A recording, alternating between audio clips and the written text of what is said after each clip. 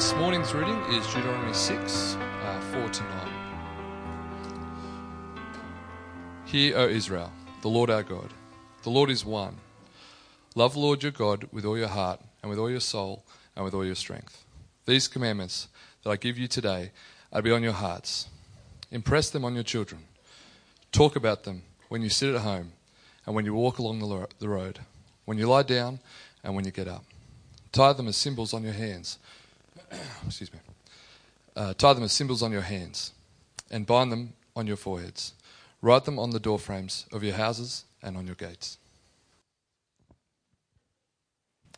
Thank you, John, for reading for us this morning. Well, welcome to our Vision Sunday. So, allow me to pray. Sorry, I'm just collecting all my paraphernalia, making sure I've got everything I need. Allow me to pray, and then we're going to jump in to what God's leading us in this morning. And so, Father, we just thank you for your word. We thank you for your Spirit. We thank you for your Son, Jesus Christ. And so this morning we just come before you.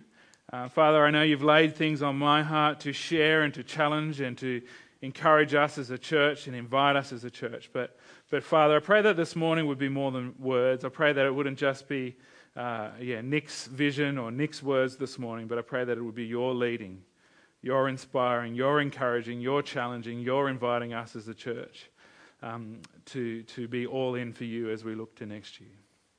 In Jesus' name, amen. So today is our Vision Sunday, and for some of us we've been around for a few years and we've got a sense of what that means and what that's about. And for some of us, this is the first Vision Sunday you'll have been to at this church. And so what it is it's an opportunity for us to pause before we get into the busyness of December. I know that life's already getting a bit busy, but I just feel like it's a bit redundant to have a Vision Sunday for next year in June, in the middle of the year when it's a bit quieter. So we generally do it the last Sunday of November before we get headlong into December busyness, and just pause for a moment and think about what is God going to lead us into, what's God encouraging us, what God is challenging us as a church for the year to come. So hopefully most of you or all of you got one of these Vision Sunday books. I encourage you that now's not necessarily the best time to read through it, but I do encourage you to read through it. And one of the reasons I point you towards that is on the inside cover you will see some statements that say our mission, our vision as a church. And so that's about who we believe God's called us to be, where we believe that God is calling us to go and become as a church in the years to come. And so that's not changing. That's not something we refresh all the time. That's a longer term thing. And so what we do each year, though, is pause and go, well, what about next year? What's God leading us to focus on and center around for the year to come? And so each year I like to share a theme or a word or a phrase that I believe that God has put on my heart to share with the church to center around. And so last year that word was the word overflow.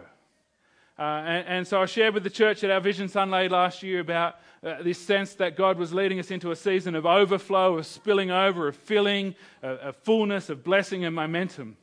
And we had David Nathan come and share about that word at our church camp. And so there was a lot of excitement and enthusiasm about that, which a couple of weeks later for me was completely deflated. And so for those that are part of the church at the time, you'll know that we hit a bit of a financial impasse, to say the least. And so in mid-December, we had a moment where we realized we were essentially out of money. We'd felt that time was coming, that we needed to lift up in our giving as a church, but it took at least me by surprise at how quickly we arrived at that point at the end of December last year. So we faced this financial challenge, which I admit in my not as faith-filled moments, going to yeah, good one, God, overflow. It's the opposite of that. But looking back, I can see more clearly than perhaps I did at the time that this is all part of God's leading us into overflow. And so as I and especially Steve encouraged the church around our giving and told us about how we need to increase our giving, one of the key verses we looked at was Proverbs chapter 3, verses 9 to 10, which says,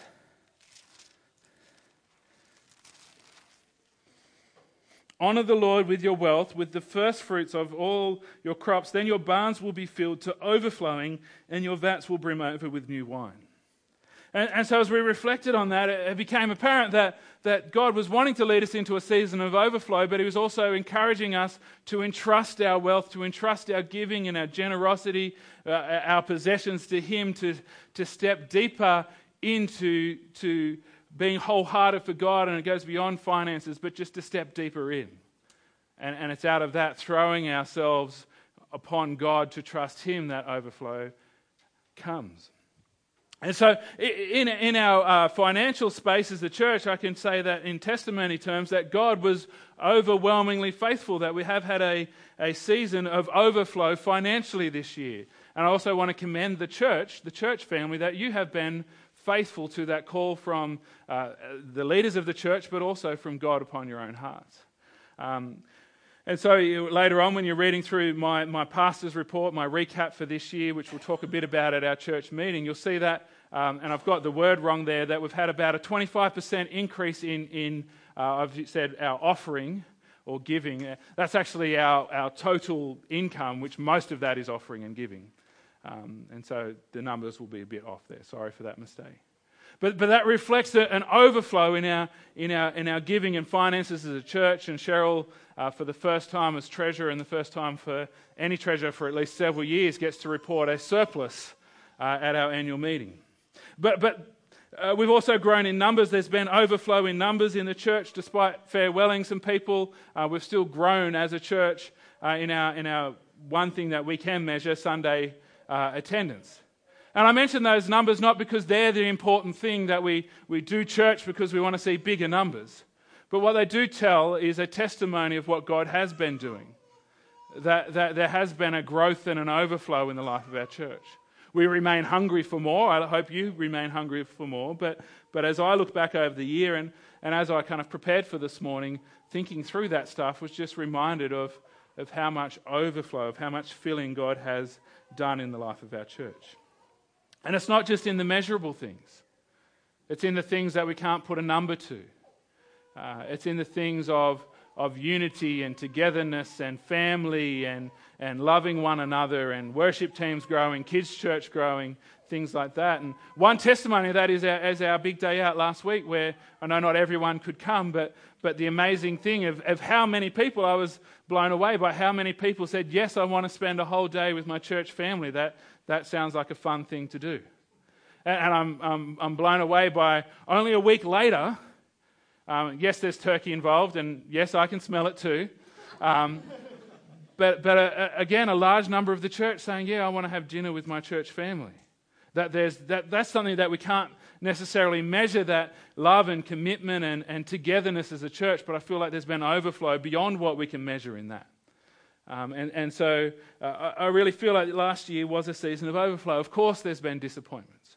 Of course, there will always be challenges and trials and struggles, but hopefully as you reflect on the past year, that you feel the same. Hungry for more, but yet thankful for the overflow that God has given. And so last year we were talking about overflow, and it's always a challenge when we shift from one theme to another to go, well, God's going to stop overflowing now. But I want to remind us that God is a God of overflow. That though we might move on to a new vision, phrase, or theme, that the scripture, the word, remains forever. Jesus said, the Bible says of the word over and over again, that the word remains forever. And so as a church, I want us to increase, not to diminish because overflow year is finished and we're into something else, but to continue to increase our expectation, our hunger, our desire to see God fill us to overflow, to fill the church to overflow, to fill our community with his presence to overflow. The word I feel like God's leading us into for 2019, or the phrase, is all in. And it's again, like it was last year, it's a phrase that's been sitting on my heart for most of the year as I've reflected on the year to come, and I kind of, the way I kind of hear God, not audibly, but sense his word in my heart, I kind of go, I get something and then I kind of try and push that away because I think, maybe there's something else. But this is the word that's kept coming back. That God's inviting us and challenging us as a church and as individuals to make 2019 a year in which we boldly step in to be all in for Jesus and his kingdom.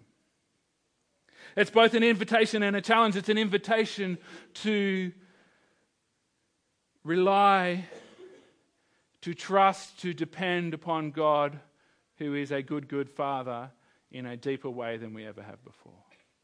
It's an invitation to cast our cares upon him, to lay down our striving to be self-sufficient and to become completely and absolutely God-sufficient. But it's also a challenge to let go of the things we want to hold back from God, or to let go of the things that hold us back from God. It's a challenge to prioritize our life around one single purpose, and that is Jesus and his kingdom. It's an invitation and it is a challenge.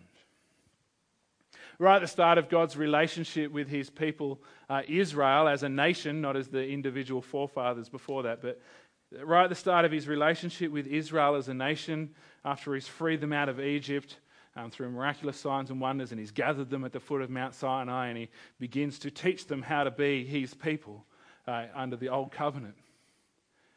But the foundation of that is these words in Exodus chapter 20, verses 1 to 3, where God says, "And God spoke all these words. I am the Lord your God, who brought you out of Egypt, out of the land of slavery. You shall have no other gods before me."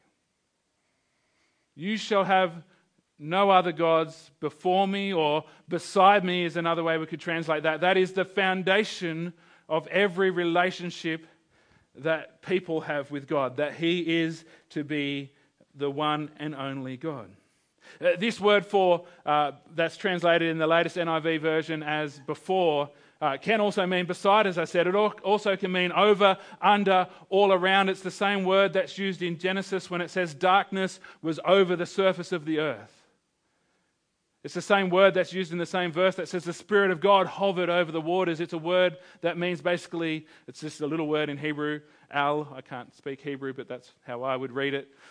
Al, and it means everywhere in a sense. It's before, besides, over, under, next to. It's every space. And so this isn't just that God is to be the top God. It's that he is to be the only God. And as the passage of Scripture goes on, we can see that that's not just about actual false gods that we might worship. It's about every priority and value we have in life. We're to have simply no other objects of worship, no other priorities, no other values. God does not abide a divide in our allegiance to him. God is a God that has always and fundamentally required his people to be all in. So this morning I want to talk about, what does it look like for us as individuals and as a church to be all in? What does it look like to be all in? Well, I want to suggest that it begins with us saying that all of me is in. All of you is in, not just me as one person, but each of us individually saying, I'm all in, God. All of me, every part of me is in. In the Gospels, it tells us this episode where one of the teachers of the law, one of the experts in God's Old Covenant law, came to Jesus and asked him, what's the most important law in all of the commandments? What's the most significant revelation in all of the written scripture that we had up until that point?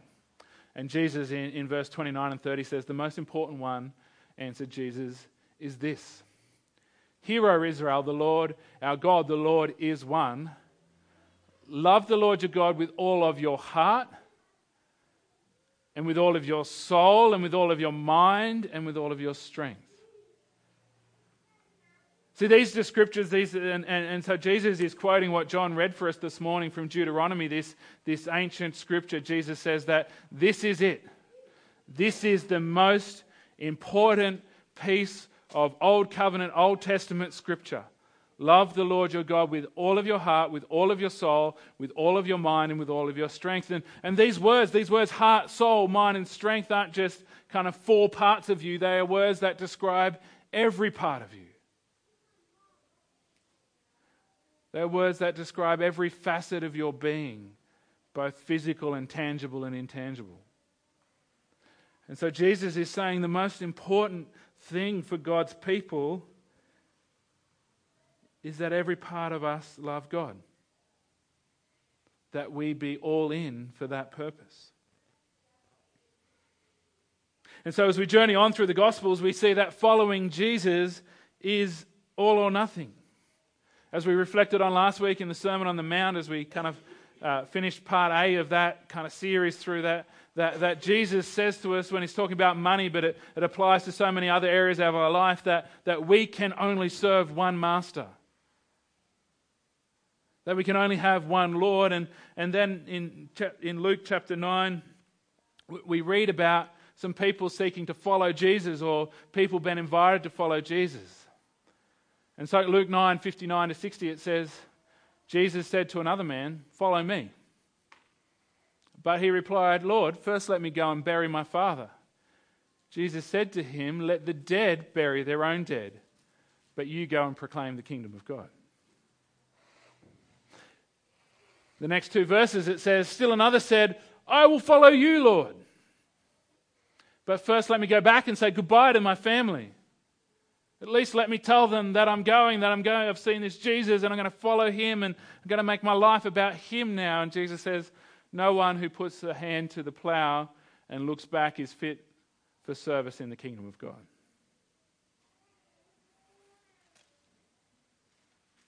Following Jesus is all in, all or nothing. One Lord, one Master, one priority, one purpose. No compromises, no turning back. And so Jesus takes these socially and culturally important excuses, these important reasons to delay being all in for Jesus, and he casts them aside. See, in Jewish culture, there was little more important than honoring your family, especially the burial rites. The world stopped when someone died, and it became all about doing the appropriate burial for that person. Some interpreters will say, well, maybe the father's not dead. They make excuses for Jesus being so blunt about it and say, well, maybe he had to go back and wait for his father to die. But that's not in there. That's just us trying to rationalize Jesus being so blunt with, it's all or nothing.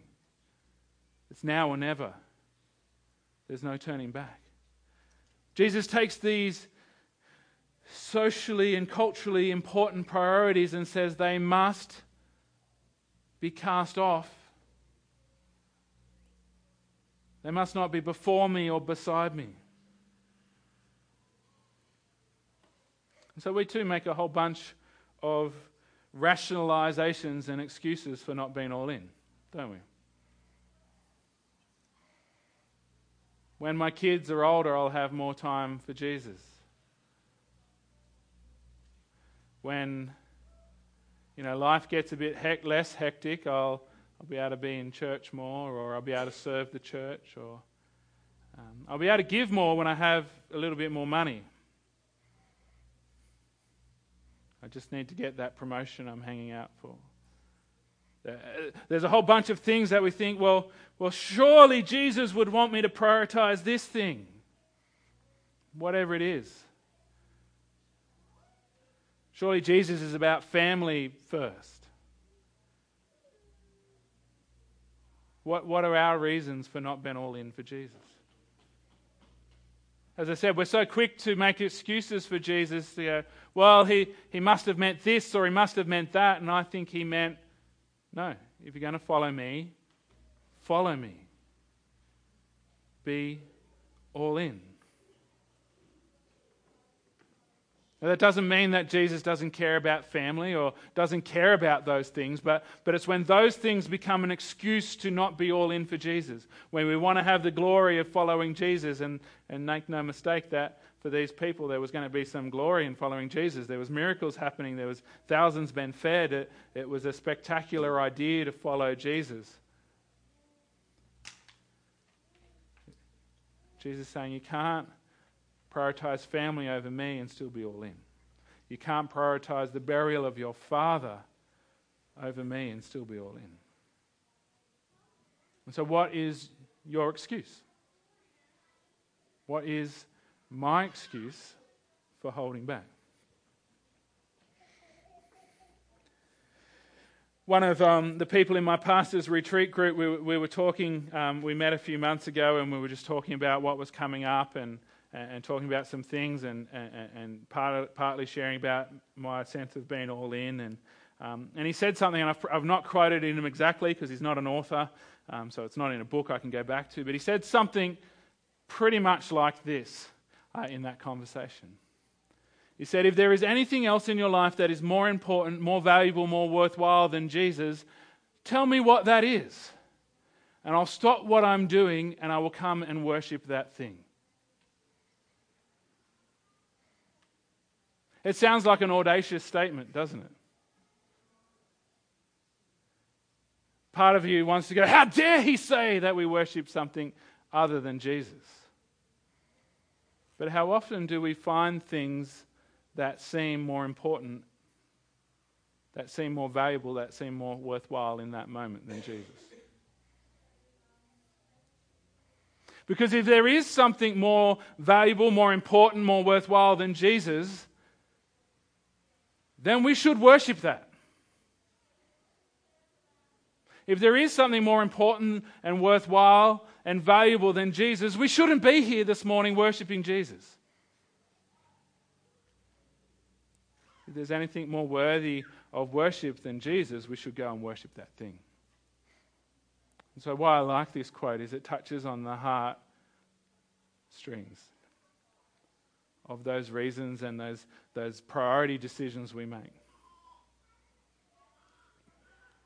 We might not bow down to these other things in our life. We might not worship them. We might not sing songs about them. But whenever we put something before Jesus and his values and priorities and his kingdom, we are worshipping that thing over and above Jesus. We're worshipping that thing even alongside Jesus.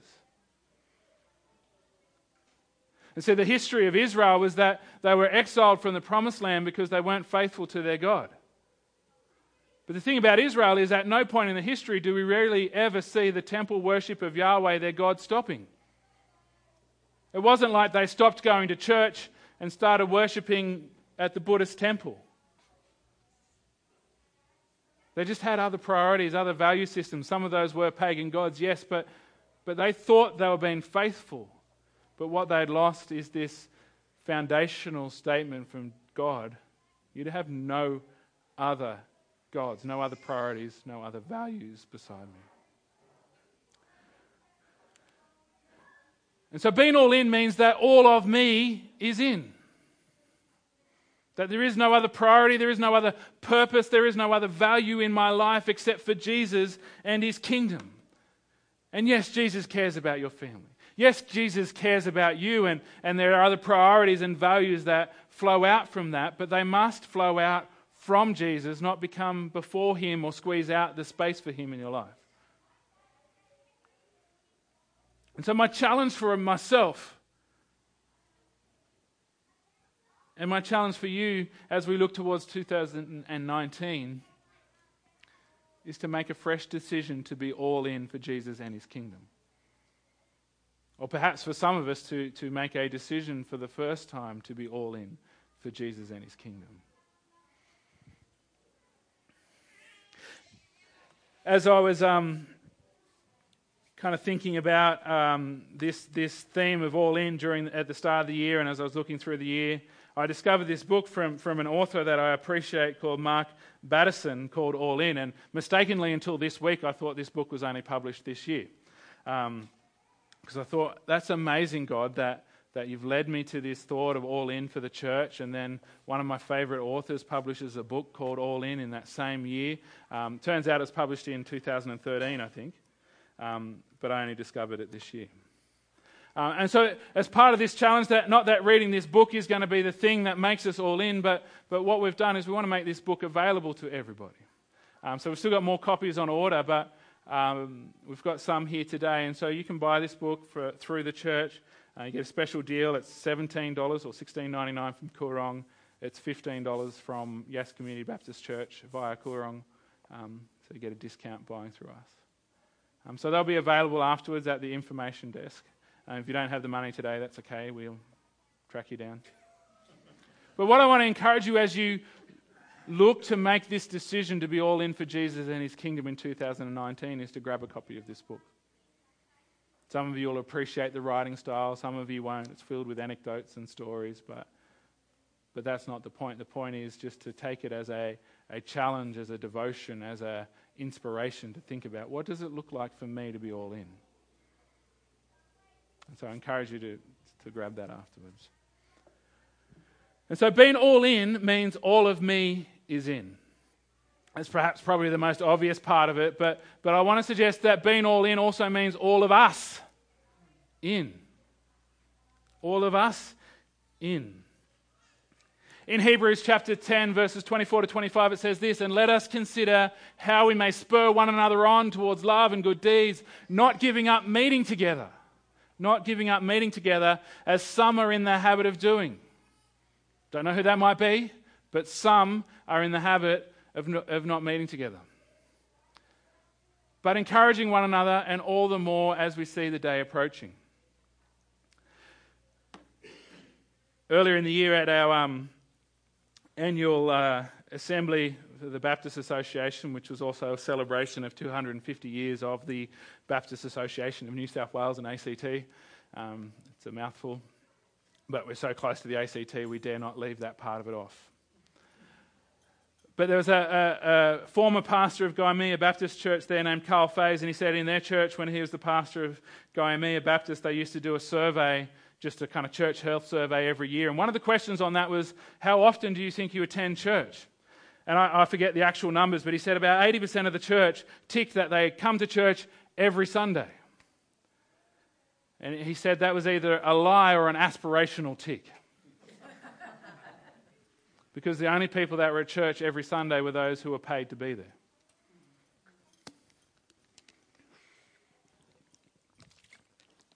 It has become the culture of the Western church to cast aside the priority of meeting together.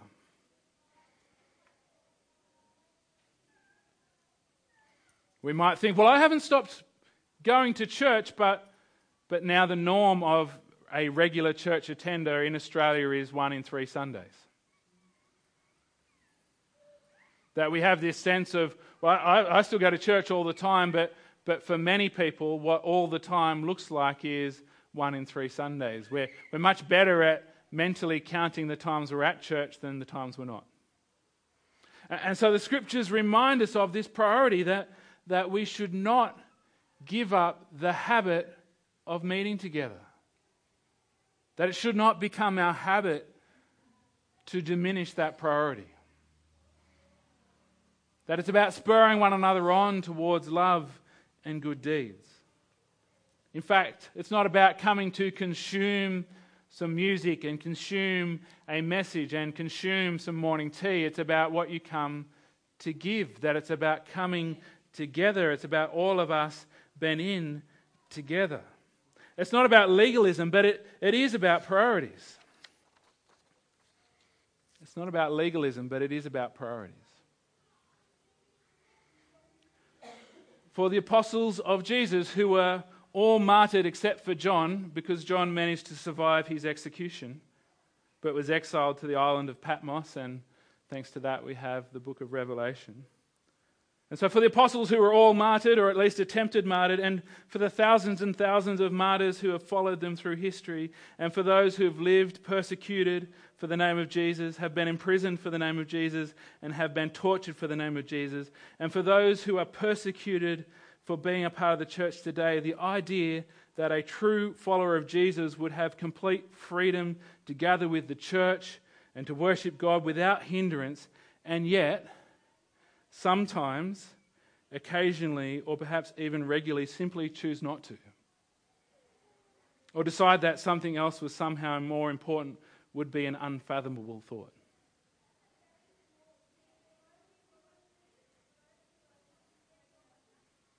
Being all in means being all in together, us, to prioritize being together as us above all else.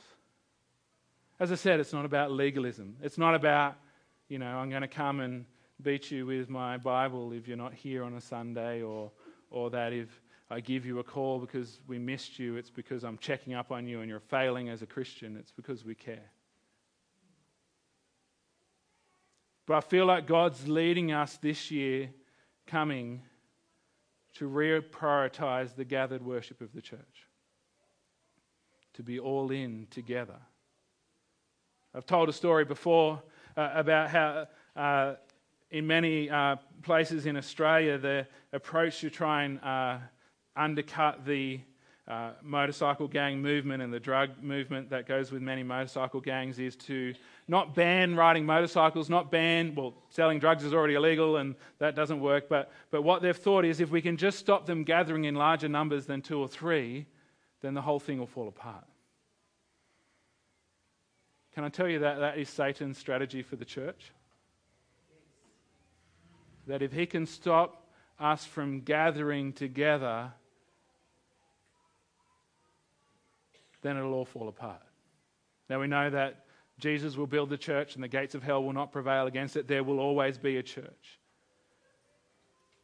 But God is calling us to reprioritize, not just for us, I believe, right across the Western church, to reprioritize simply gathering together in the name of Jesus. But it's not just about showing up and being here. It's about being the body. The church, the Apostle Paul describes as the body of Christ. He says, I've pieced together just to make the point clear, 1 Corinthians 12:12 and verse 27, the Apostle Paul says to the church in Corinth, just as a body, though one has many parts, but all its many parts form one body, so it is with Christ. And just to make the point clear, verse 27 says, now you are the body of Christ, and each one of you is a part of it. And so Paul says to the church that you're a body. There's many different parts, there's many different gifts and abilities, there's many different backgrounds and ideas that you all bring together, but you're a body, but you're not just anybody, you're the body of Christ. He goes on to say in verses 17 and 20 of 1 Corinthians 12, and I encourage you to read that whole passage, but for the sake of time I've trimmed it this morning. If the whole body were an eye, where would the sense of hearing be? If the whole body were an ear, where would the sense of smell be? But in fact, God has placed the parts of the body, every one of them, just as He wanted them to be. If they were all one part, where would the body be? As it is, there are many parts, but one body. And so the Apostle Paul is saying the church is like a body, that we need all the different bits and pieces to come together to make up the body. That every different function is essential. And he goes on to make that point even clearer in verses 21 to 22. He says, the eye cannot say to the hand, I don't need you. And the head cannot say to the feet, I don't need you. On the contrary, those parts of the body that seem to be weaker are indispensable. Maybe someone said to you once that the church doesn't need you. Or maybe you simply say that to yourself. I would want to say to you this morning that the scripture says that you are indispensable to the church. No matter who you are here this morning, no matter what you feel your gifts and abilities and strengths are, or what you think your weaknesses and disabilities and whatever else is, I want to say to you that God's word says that you are indispensable to the body of Christ. We cannot be without you. We desperately need every part of the body. Otherwise, it's like forging ahead without the eyes. We're forging ahead blind, and I say to you, we will forge ahead. If the eyes don't show up as a church because we're passionate about Jesus, we will forge ahead, but we'll trip over a whole bunch of stuff along the way. We need the eyes.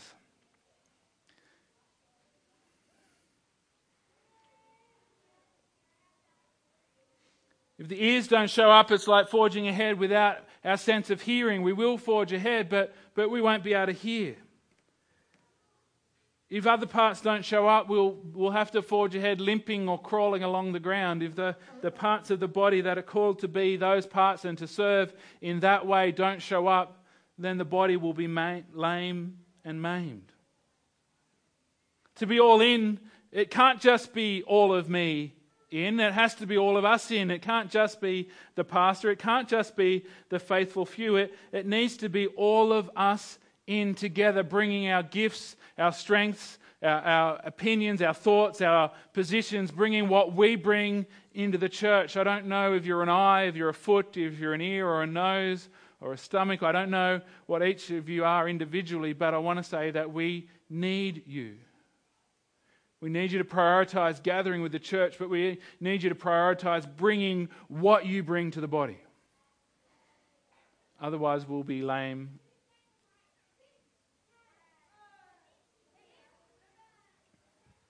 And so in 2019, I want to challenge all of us as a church. I confess it is easier for me. I do get paid to be here. It's part of my job. But I want to challenge all of us as a church to be all of us in, to make Sunday gathering a foundational priority, not just for yourself, but for your family. Believe me, I do understand as a father of small children that sometimes it can be hard just getting here. I know that small children's not the only time in life that makes it hard, but that's just what I understand of life at the moment. I know there are other reasons that make it hard to get here, and sometimes on that Sunday you might not feel like that particular day was worth it for you. But let me tell you, it was worth it for you to make it a priority, a foundational priority. Not just for you, but for the others. You don't know how just sitting beside somebody can encourage them and strengthen them and spur them on. So I want to challenge us for 2019, and you don't have to wait till 2019. There's still a few Sundays left this year to make Sunday gatherings a foundational priority. Let's be a church that isn't the norm of Western culture. Let's not accept that 1 in 3 is what Jesus had in mind for his church. Let's not be a church that, I don't know what word to put in there, but looks upon the suffering of the apostles and martyrs and the persecuted church and simply says, I don't feel like it today. Let's be faithful to what they face by being faithful to the opportunity that we have to gather each week. Again, it's not about legalism, it's about a priority. But not just showing up, let's all of us be in and serve in a ministry or an outreach of the church. It's not that there aren't avenues of ministry and mission that aren't connected to this church, and there's so many amazing people in this church that do so many amazing things for God and by God and through God that aren't YCBC things. But I want to encourage everybody to serve in some way in a ministry or an outreach or some place on a roster or something in the life of our church. We're going to look at it more later, but you'll see in your Vision Sunday books that there is a slip in there that says, how will you serve in 2019? There's a bunch of options you can tick and do that. I do want to say that this is not an opt-out card. If you're already serving in a mission or a ministry or an outreach and you don't tick it on that box, we're not going to assume that you're not doing that anymore. You need to speak to that mission or ministry's leader. Okay, it's a relational thing. You can still feel free to tick what you're already doing just as I'm doing it. It's not that everybody has to do more or try harder, and if you're already doing 100 things, it's not that this morning I'm saying everyone needs to do one more thing.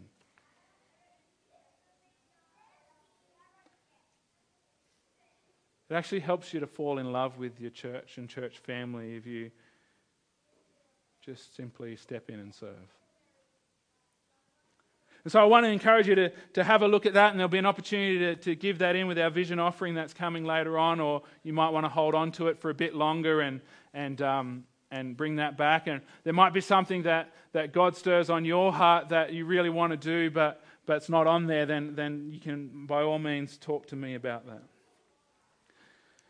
And finally this morning I want to say that being all in means all of me is in. Being all in means all of us is in, but it also means holding nothing back. Holding nothing back. Being all in means holding nothing back and holding on to nothing but Jesus. If we read the scriptures, we see Abraham, who waited years and years and years for the promise of a son, Isaac. God's promise, God's blessing in his life. And we see Abraham challenged by God to lay his son on the altar, to sacrifice not just what was precious to him, but God's entire plan for the salvation of humanity. That through Abraham's seed, salvation would come. God said, I want you to sacrifice Isaac. And we read later in Scripture in the New Testament, we're told that Abraham reasoned that God would raise him from the dead.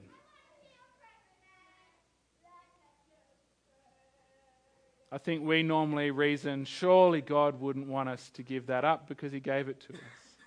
Our reasoning is on the stepping back instead of stepping forward side. We see the story, as I shared briefly last week, of a rich young ruler that comes to Jesus and says, what must I do to inherit eternal life? And they have a bit of a conversation, but then Jesus says, well, sell everything you have and come follow me. Another all or nothing invitation, and we're told he went away sad. So the thing is that we all hold on to stuff. We all hold on to something. It's like we've all got this rope. And I don't know what's at the other end of your rope, but we all have this rope that we just don't want to let go of, and we think that we can hold on to Jesus. But I want to tell you this morning that if your mission in life is to hold on to this, whatever is at the end of your rope, whatever that is, whether it's, other false gods, idols that you want to worship, whether it's money, whether it's possessions, whether it's even family priorities that are pulling you away from Jesus. I hope your families pull you towards Jesus, but for some people that's not the case. Whatever is at the end of your rope this morning, I want to tell you, you can't hold on to it and be all in for Jesus. There are things that we're called to sacrifice on the altar of being all in for God that sometimes we can't imagine that God would want us to do that. But I want to tell you this morning that we can reason like Abraham. That if God's calling to me to do this, then there must be a way that God can be faithful to me through it. Abraham got it wrong. He didn't receive from God the blessing of having his son raised from the dead. He didn't even have to get to that point that God provided a ram before him, just as God's provided Jesus for us. But Abraham had to get to the point of letting go of the rope so that he could come fully to take hold of the cross with both hands. Speaking anachronistically, obviously. And so this morning, I don't know what's at the end of your rope.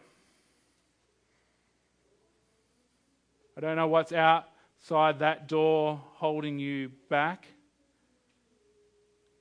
But I want to challenge us all this morning that being all in for Jesus as individuals and as a church means letting go and clinging to nothing but the cross of Jesus Christ, nothing but what Jesus accomplished for us on the cross. This morning I want to encourage you to hold nothing back and hold on to nothing that holds you back. I'm just going to get Carl to come, and the rest of the worship team can come up later.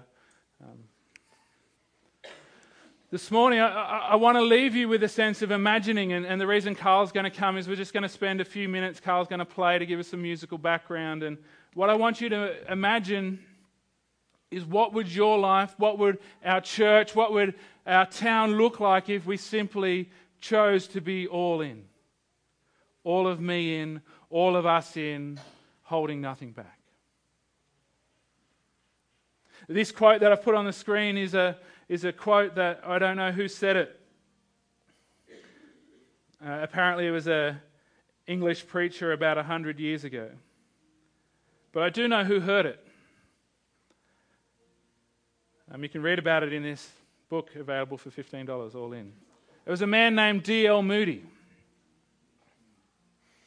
a great revivalist, a man whose passion for Jesus and for revival in the name of Jesus was set alight by this quote on the screen. Who led many people to Jesus. One of the great awakenings is the word they use in America that turned the hearts of Americans back to Jesus and overflowed out of America and around the globe, and many people were led to Jesus, and many people who led many to Jesus were led to Jesus by one man imagining what God could do. This preacher said, the world has yet to see what God will do with and for and through and in and by a person who is fully and wholly consecrated to Him. In other words, the world is yet to see what God will do if someone was simply all in for Him. I want to say to this morning that our town is yet to see, because we're all on a journey. I'm not criticizing past churches or other churches. I'm not criticizing you or me. Well, I'm including myself in it. But we're yet to see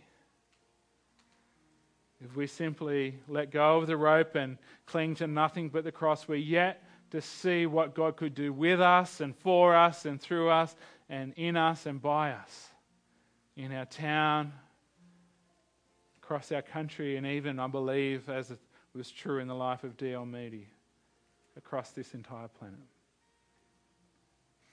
And so Carl's going to play for us this morning for a few minutes, and what I want you to do is, don't worry about who's around you, don't worry about who's watching you, but is to simply take a moment of bowing your head and imagine.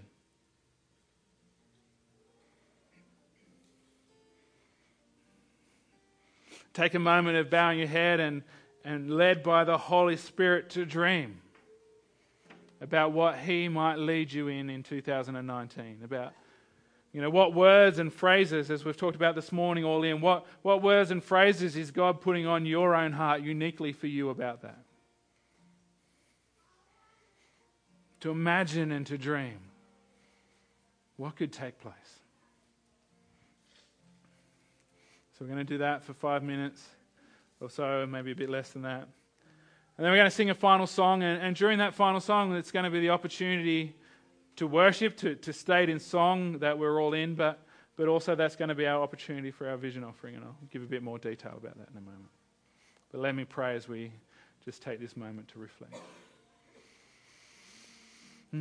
Father, I pray that now your Holy Spirit would come upon each of us, that you would give us dreams and visions, that you would put words upon each of our hearts to give us vision and direction for 2019. In Jesus' name, thank you. Amen. So just take this time, just you and Jesus, just the Holy Spirit speaking to you.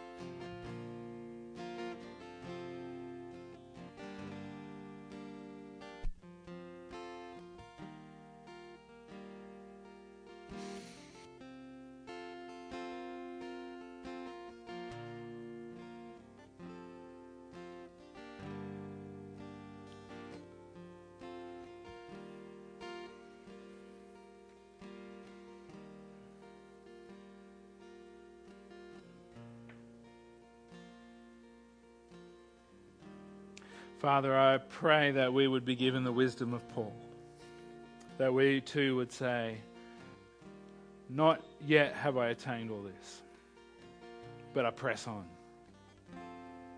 That we be given the wisdom and determination to realize we've not yet lived up to your call to be all in, but give us the determination to press on. And Father, this morning I'm mindful of the words that Jesus said of his first followers as he prayed in the Garden of Gethsemane. He said, the spirit is willing, but the flesh is weak. And so, Father, we declare this morning our spirit is willing. We come before you a people whose heart's desire is to be all in for you, holding nothing back. But we come before you a people whose flesh is weak.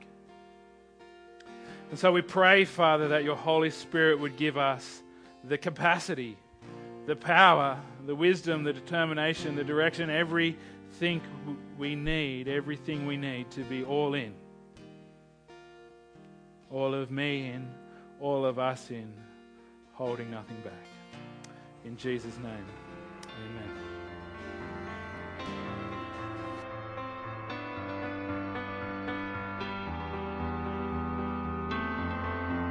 If you've been blessed and encouraged by this message, we'd love for you to become a part of the Yass Baptist family.